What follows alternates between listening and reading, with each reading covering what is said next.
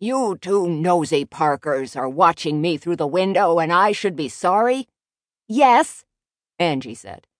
She marched across the room and jabbed him in the chest with her pointer finger.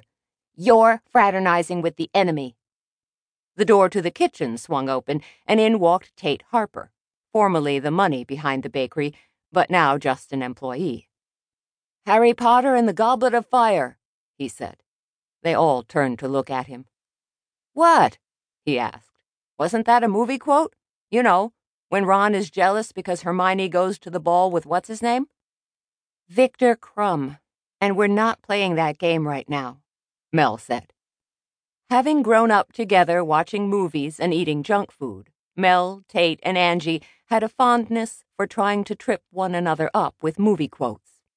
Angie was actually referring to Marty dating Olivia. We're not dating, Marty said.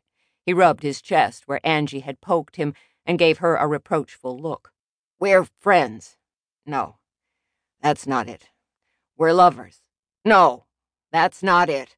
We're enemies. No, that's not it either. Oh, hell, I don't know what we are. But either way, it's none of your damn business. With that, he strode past Angie, went around the counter, and pushed through the swinging door into the kitchen. He's right, Mel said. Like it or not. I don't, Angie interrupted. Mel gave Tate a bug-eyed look.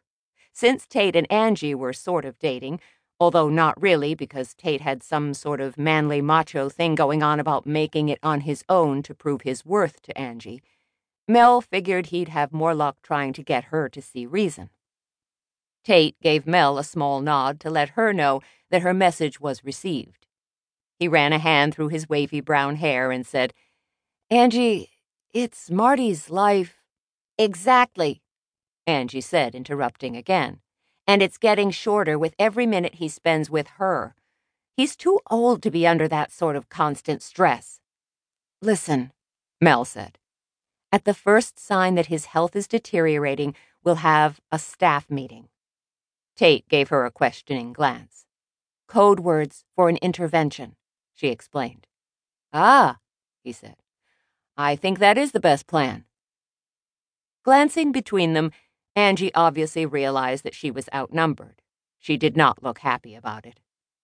Fine, but when he strokes out because of her, it's on your heads. Tate and Mel exchanged a glance, and they both shrugged. Mel suspected that, if anything, Olivia was giving Marty a reason to get up every morning. It had been a year since Marty had arrived at Fairy Tale Cupcakes, wearing a ratty old cardigan and a bad toupee, and dishing out a surly attitude to match. A lonely widower, Marty Zelaznik had plopped himself down into one of their booths and had nearly eaten his way to a sugar coma in order to win a contest they were having for a free night out on the town for two. Like a wrinkled-up fungus, Marty had grown on Mel, and she had hired him to man the counter. Now she couldn't imagine the bakery without him. Can we talk business now? Tate asked. I have a new idea. Mel stifled a groan. She'd known Tate even longer than she'd known Angie.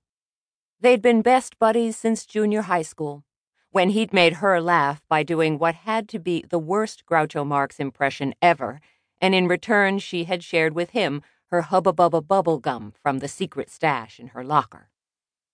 There was nothing she wouldn't do for him. Since he had left his multi-million-dollar investment business behind and come to work at the bakery, however, she had begun to think there could be too much of a good thing. Lately, she had been suffering from too much Tate. The bakery had been Mel's dream. After an unfulfilling career in business, she'd gone to cooking school and decided to open her own bakery. Angie had left teaching to join her, while Tate had been kind enough to bankroll the operation.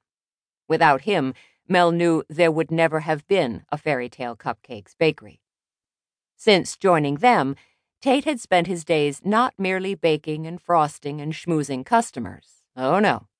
He had decided to take the bakery to the next level and hit Mel daily with one scheme after another to make the bakery not just the successful small business that it was, but to turn it, oh horror, corporate. So I'm thinking we need to get